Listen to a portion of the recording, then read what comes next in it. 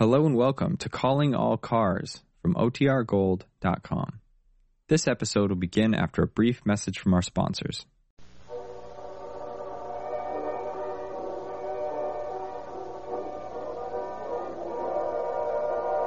Calling All Cars, a copyrighted program created by Rio Grande. Los Angeles Police calling all cars. Attention all cars. Broadcast 273 regarding a murder at 9th and Mall Street. Assist the officers. That's all.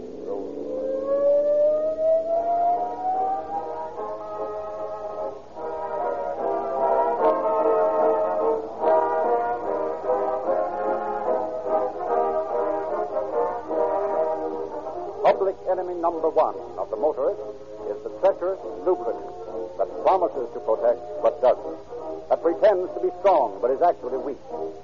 It's a crime, friends, to put that kind of oil in your crankcase. And believe me, that kind of crime doesn't pay either. It does pay to use real lube. And here are some of the reasons.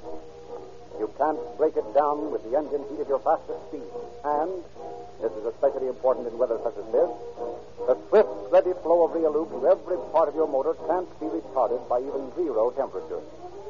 You know what this means. That even though your car has stood in a cold garage or out in the open all night, this pure 100% paraffin-based oil reaches even the most remote moving part of your motor the instant you step on the starter. Real lube goes to work immediately. And right here I want to say this.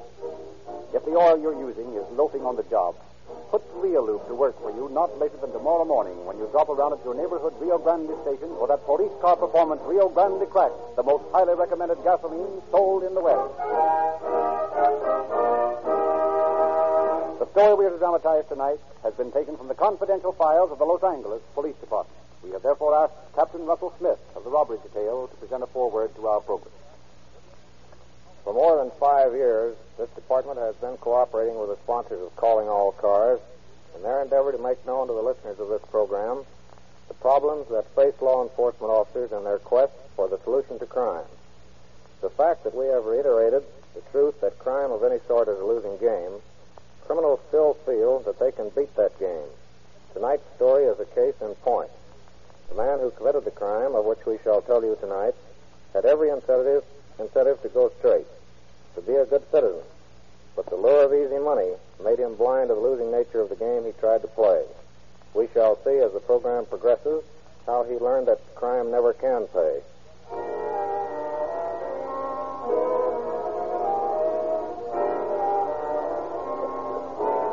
It is nearing the hour of midnight on December 22nd, 1928. Officer H.D. Ward, patrolling the district around 9th and Wall Street, Los Angeles, is just emerging from the deep shadows into the light of a street lamp when the sound of running feet brings him up short. Racing toward him is a wild-eyed youth. Officer! Come quick! There's a dead man up there. Dead man, you say? Where? Up the street there, in a parking lot. All right, come on. I think he's been murdered. He's all bloody. Is the parking lot, you mean? Yeah. He's right over there by that old auto body. Flashlight's going to come in handy. Blacker than the ice of spades back there. He's lying right between the auto body and that Ford truck. There, you got your flashlight on him now. Yeah, I see. He's dead, all right. You're right about it being murder. When did you come across him? Oh, just a few minutes ago. What were you doing back here in the dark at this time of night? Oh, I live in this auto body. I fixed it up so that I could sleep in it. You mean to say you live in this thing? Yeah. Oh, it's okay with the guy who runs the filling station up front there. It may be okay with him for you to live here, but I don't think he'd appreciate having people bumped off in his parking lot. So I think you'd better come along with me while I phone headquarters.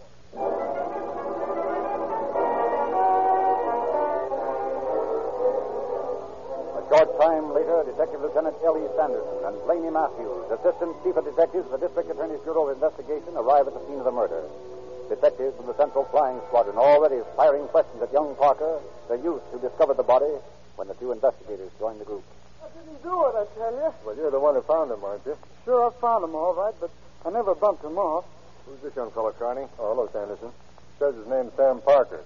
Lives in this parking lot in the auto body where the murdered man was found. Probably knows more than he's willing to tell. Hang on to him. Let me take a look at the dead man first. Okay, Mr. Matthews. Any idea who the victim is? Parker says his name's Bill Hanson, that he's been living in his truck, that Ford over there. I see.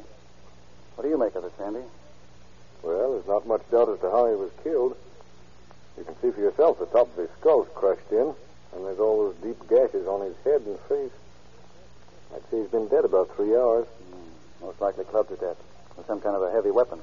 Look at his hands, Matthews. They're all skinned up. Somebody dragged him over a rough surface, probably the gravel of this parking lot. Yeah. Let's take a look around that Ford truck of Hanson's that Connie pointed out. We might find something. Okay. I wish I knew just how much that fellow Parker knows about this. Maybe if we... There. Take a look at that, Matthews. Mm-hmm. Here, at the rear of the truck. A pool of blood. And a big one at that. There's another one over there. And by George, there's a man's blood-stained hat lying right at the edge of it. Green fedora, eh? You know, Matthews, I think Hanson was struck right here at his own truck. See where the gravel's disturbed? Yeah, that's plain enough. That'd account for his skinned-up hands. He must have been dragged across the lot to the auto body where Parker sleeps. Reasonable. I'm going to show this hat to Parker and see what he says. Good idea. I wish we could find a motive for this business. One will most likely pop up. They generally do. Here's hoping this won't be the exception. Say, Parker, take a look at this hat, will you? Yeah? Is this yours? No, it ain't mine. It's Hanson's. I've seen him wearing it. How long have you known Hanson? Oh, about a week. He drove that old truck in here and paid Ralph Moore for a week's parking. Said he was looking to buy a new car to go on traveling in. Who's Ralph Moore? The guy that runs the filling station in the parking lot. I done a little work around here for him, and he let me sleep in that old truck body over there. How long have you been here, Parker? Sleeping here on the lot, I mean. Oh, about 3 weeks, I guess. Been tramping the country, but just trying to find a job. Did Hanson have any money? Sure, he carried a roll of bills fit to choke a horse. Well, how'd you find that out? I seen him when he paid for the parking space. There's not a dime in his pockets now, Sandy. Have you searched Parker here, Connie? Yeah, he's got a quarter, that's all. What in blazes is that? Looks like a couple of the boys have stopped a car out there in the driveway in front of the service station. Come on, Sandy. Let's find out what it's all about. A man and a woman in the car, isn't it? Yeah, I don't see anybody else. What's this? Who are these people? This guy started to drive in here and then decided to back out in a big hurry. He says he don't want to get mixed up in anything. Oh, yeah? What's your name, mister? Henry Harper. What made you think you might get mixed up in something? Well, I saw the cops, but, well, honest, I haven't done anything. How'd you happen to be coming in here? You could see the station was closed, couldn't you? Well, sure, I wanted to see if my partner's truck was here. It's Pierce. Got a job for Monday, and I wanted to check up on it. Who's your partner? Francisco Tonelli. He keeps his truck and car here and does grease jobs and stuff like that. Where have you been tonight? Oh, that is, Miss Eubanks here and I went to the movies. We were on our way home when I said I wanted to stop here. Why? What's happened? You don't know there's been a murder? Good Lord, no. I swear I don't. Well, a man by the name of Hanson's just been found murdered. He was lying by an auto body at the rear of the lot. You mean the auto body where Sam Parker sleeps? Yeah. Tell me, what do you know about young Parker? Well, nothing much. He did some work for Tonelli and me. He dug a pit for us near the grease rack we just put in. Would you say he's the type of man who'd commit murder? Well, no. But then, of course, he was broke and hobo. If the guy who got killed had any dough, you can't tell. I see. Well, I'm sorry, Harper, but we'll have to hold you and your lady friend for further questioning. Well, now, wait a minute. I'm sorry, Harper.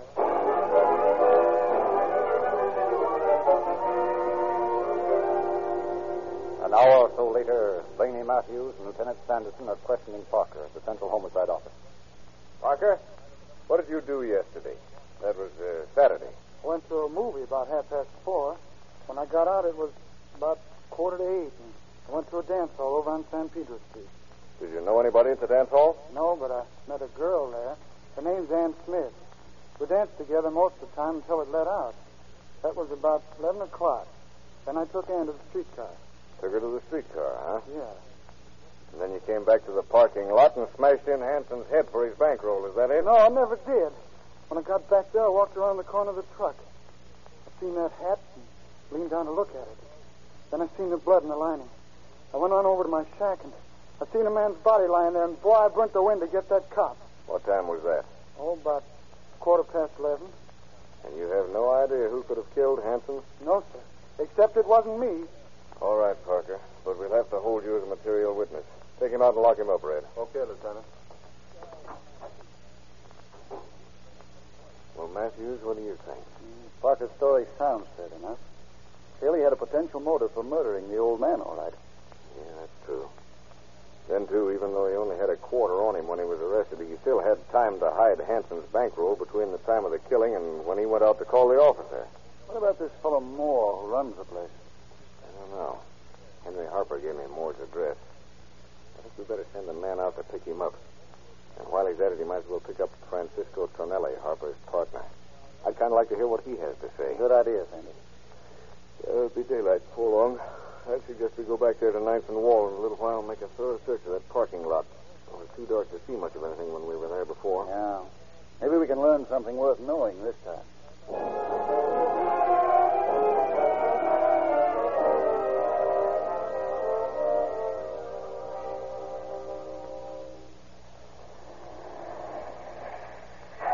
Well, this is it. Yeah. Let's hope we have better luck than we had last night. You want to begin with Hanson's truck? Uh-huh. We might find something that'll give us a lead to any relatives he might have, if nothing else. You know, it's a funny thing. That man you sent out couldn't locate either Moore or Tonelli. Oh, he'll pick him up sooner or later, I guess. I told him to keep looking.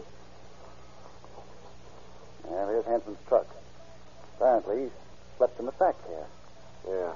That's where we better look first. We have to. We can... Wait a minute. There's a young fellow unlocking the service station up front. That must be Moore. Let's go on with our work. See what he does. Okay. Wonder who the chap is who just pulled into the lot in that Hudson. I don't know. Look here, Matthews. Here's $12 I just found hidden away in this corner. Maybe Hanson had some more money hidden around. And if he has, we'll find it all right. Say, Sandy, this fellow who just got out of the Hudson. Yeah? He's fooling around that Pierce truck. Pierce truck? Then that must be Tonelli. Harper told me the truck belonged to him. Well, I'll be darned. We sent out a man to pick up two suspects for questioning, and he can't find them. Then the two suspects walked right into our hands. Here comes the young fellow to open up the service station. Wonder what he's got on his mind. How much longer you guys going to be around here? Who are you? Ralph Moore. I run this station and parking lot. We should hurry and get through. We're staying here until we find out all we want to know. Yeah? I'm always busy on Sunday. Police being here won't help to promote good business. Well, that's just too bad, isn't it? But murder's never good business. They confounded cops always sticking their nose. Charming fellow, isn't he? Yeah. Well, I don't see much of any place else we can look around this truck. A lot of good it did us. That's a fact. It'll take a better find than $12.25 to solve this murder. Not even so much as a clue as to whether or not he had any relatives. Well, let's go and talk to that fellow by the Pierce truck, find out whether he's really Tonelli. Okay by me. Hey, are you Francisco Tonelli? Sure. That's me, all right. We're from police headquarters. You know about the murder that happened here last night? Sure. I know there was murder. But that's all I know. I see. Well, suppose you begin with yesterday noon and tell us what you did until you went to bed. Sure. Why not? I look after the gas station in the afternoon because Ralph Moore said he want to go with old man Hanson to see about a truck. They left a little past noon and come back about 3 o'clock. Were they alone when they returned there? No. Inez was with them. Who's Inez? That's a girl, a friend of a Ralph. Her and Ralph went in the office. I see him take a drink from a bottle. What happened then? Nothing. Inez and Ralph left after that, and I keep on look after the station. Mm-hmm. What time did Ralph get back? Oh, about 5:45. He parked his car alongside the truck. The one Harper and me use. What kind of cars do you and Moore drive? Mine, she's a Hudson. Ralph was a driver, a Chevrolet Coupe. All right, go on. I went home about 6 o'clock and I clean up. Then I have a dinner with a friend of mine at restaurant. Then we make a shoot a pool until a little after 8. Where'd you go from the pool hall? I went to dance at the Shadow Ballroom on Oak in Washington Street with a girlfriend of mine, Hortense Watson. We left about midnight. I drive her and her mother home. In the Hudson? Yes, sir.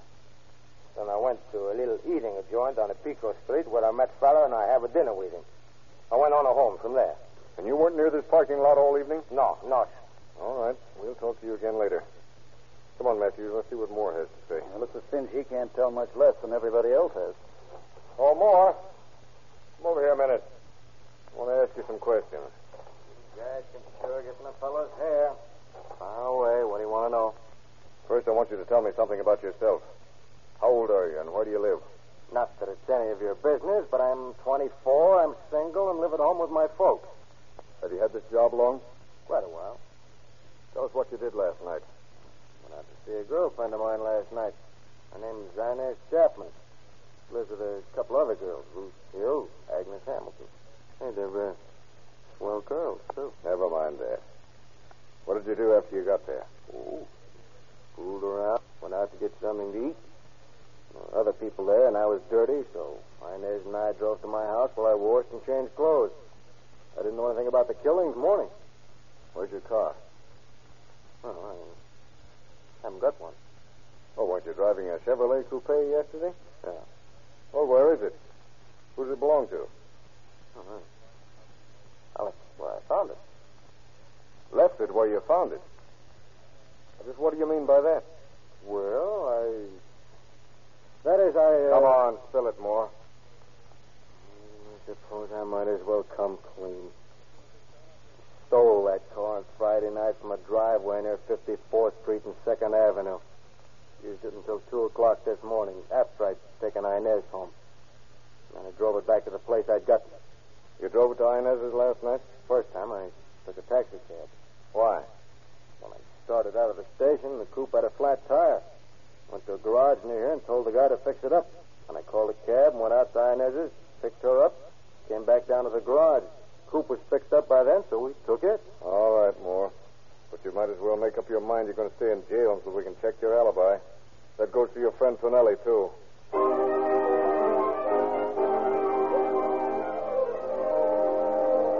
A few hours later, Lieutenant Sanderson is conferring with Captain James F. Bean, chief of the homicide detail, in the latter's office. You say you have 4 suspects in jail already. Is that right, Sanderson? Yes, sir. Each of them had a possible motive, and they all had an opportunity to kill Hanson. You're sure the motive was robbery? I'm certain of it, sir. There's no trace of Hanson's bankroll anywhere. None of the 4 suspects had much cash on him when taken into custody, but it would have been easy to hide Hanson's money after killing him. Mm-hmm. You better start seeing if you can break down one of the alibis. There's always the chance, you know, that someone besides these 4 might have murdered the old man. Well, that's true, but I think either Moore or Harper or Tonelli killed him and dragged the body to Parker's truck so it looked like the tramp had done it. You mean because the lad's a drifter, the killer would figure it easy to pin the crime on him, huh? Exactly. Well, I got to get back to my office, Captain. I have some people coming in who were with Moore last night, and this will give me a chance to check on his alibi. Good. I'll see you later, Sanderson. And I'll let you know if anything new turns up. Miss Inez Chapman to see you, Lieutenant. Okay. Sure in, Red. Yes, sir. With any kind of luck, Matthews, we ought to get some sort of a lead out of this girl. Let's hope so. It's about time. Lieutenant Sanderson? Yes. Sit down, Miss Chapman. Thank you. Miss Chapman, how long have you known Ralph Moore? About a month, I should say. Tell me about what you did together on Saturday night. Well, Ralph came over to the house in his working clothes. He said a taxi was waiting, that his car had tire trouble. He went to a chop suey house on Alameda Street, went to his house so he could clean up. He got in his coupe from the garage first, though, and Ralph let the cab go. Did you go inside his house? No, I waited in the car. Uh-huh. Did you notice any scratches on Ralph? Any fresh wounds? He had a bandage on his hand, but I knew he'd cut himself about a week ago. I didn't think anything about it till I saw fresh blood on the bandage. Oh. Ralph said he'd hit the cut and opened it.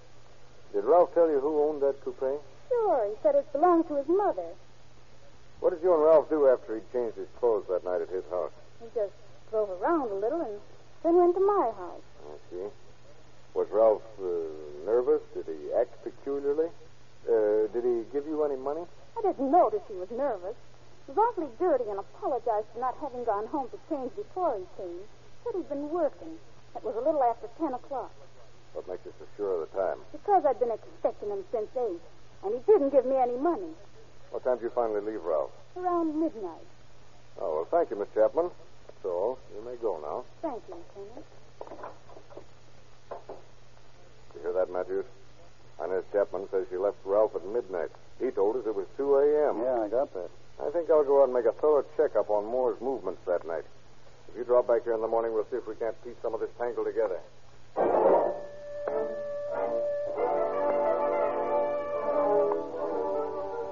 Lieutenant Sanderson checks with the garage man where Moore had his tire repaired and with the cab driver.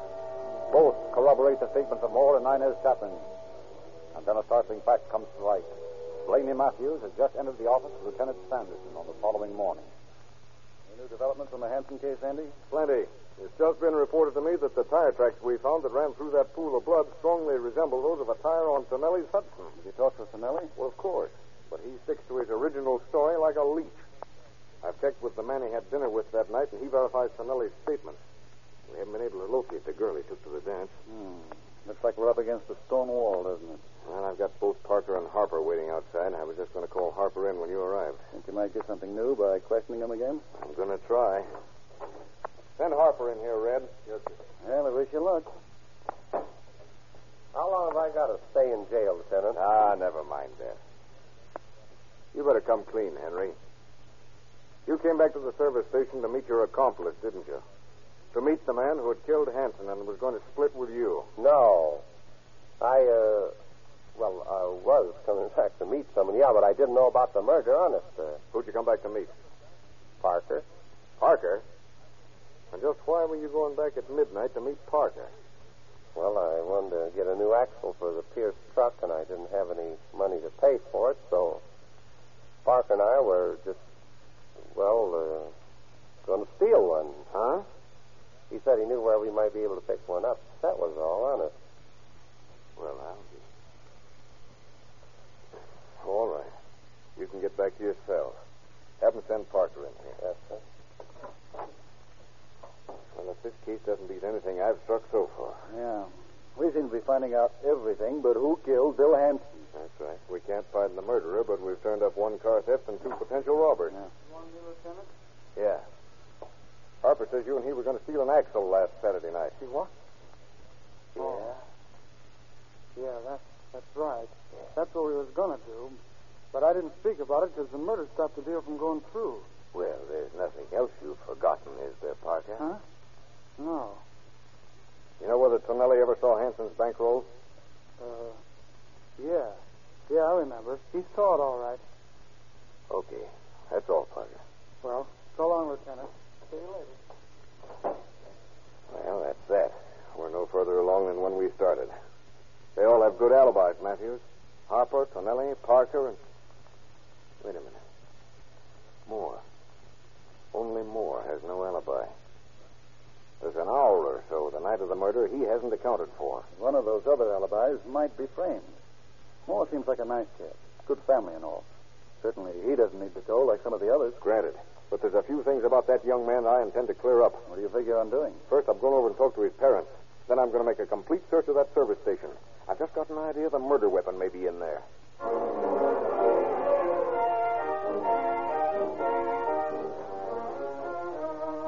In both instances, Lieutenant Sanderson is rewarded. At the home of Moore's parents, a pair of blood-stained shoes is found. And at the service station, he finds a blood-stained gasoline pump wrench tucked away under some rags in a small cupboard.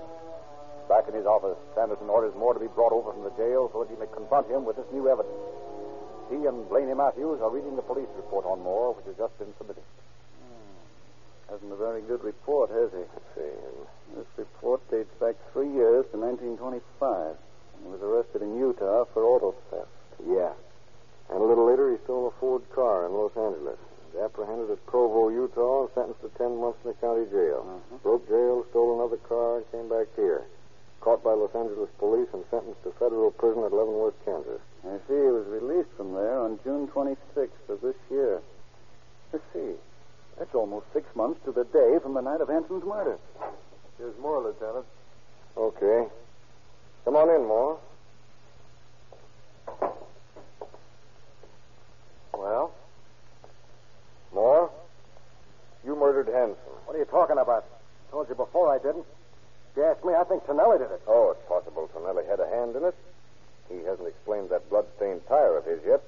But I think he only drove you back to the station after you left the coupe somewhere. He didn't commit the murder. You did.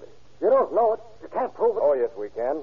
We found the gasoline pump wrench with the blood on it. We got the tan shoes you wore. They're stained with Hanson's blood. What makes you think it was Hanson's blood?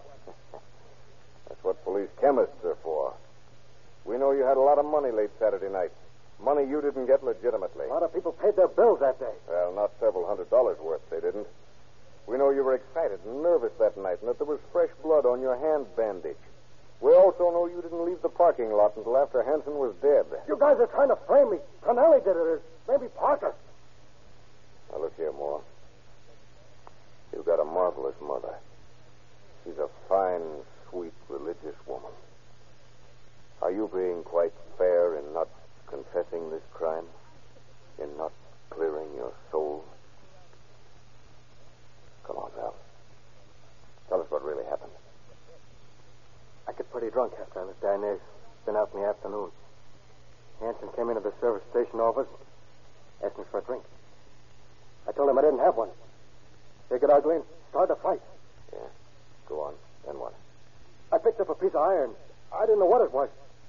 Must have been that wrench. I hit him with it. He fell down. I hit him again. Hit his arms around my waist. I hollered for him to let go. He tried to get up. I hit him again on top of the head. He slumped down. This time he let go his grip from around my waist. What'd you do then? I didn't know he was dead. I heard footsteps on 9th Street. I didn't know what to do. I was scared. Hank was laying awful still. So I dragged him over to that old laundry truck body and took his money. I thought the police would think Parker done it. Then I ran away down 9th Street. When I got calmer, I came back. Got in the coupe and drove to the garage.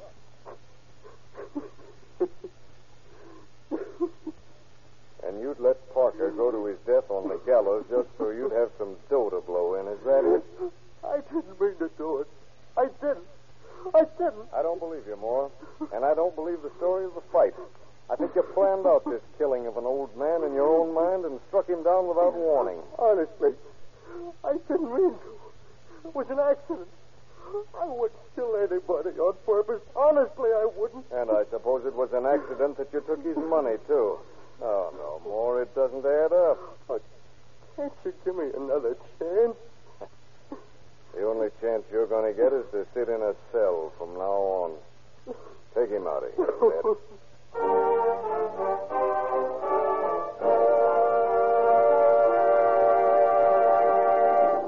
In just a moment, Captain Smith will conclude our program.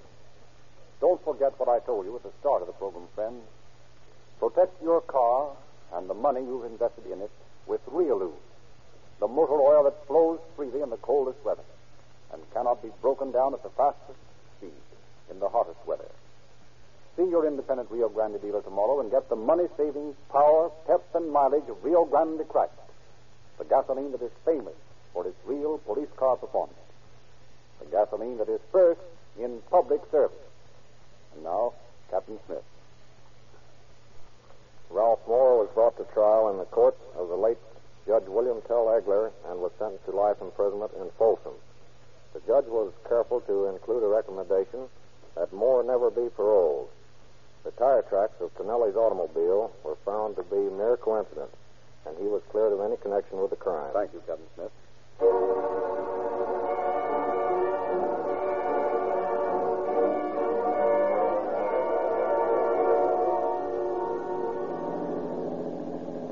Los Angeles Police calling all cars. Attention all cars to cancellation of broadcast 273 regarding a murder.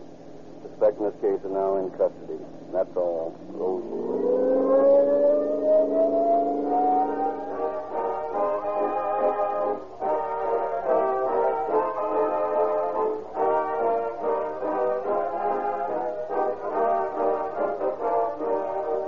This is your narrator, Frederick Lindsley, bidding you good night for Rio Grande.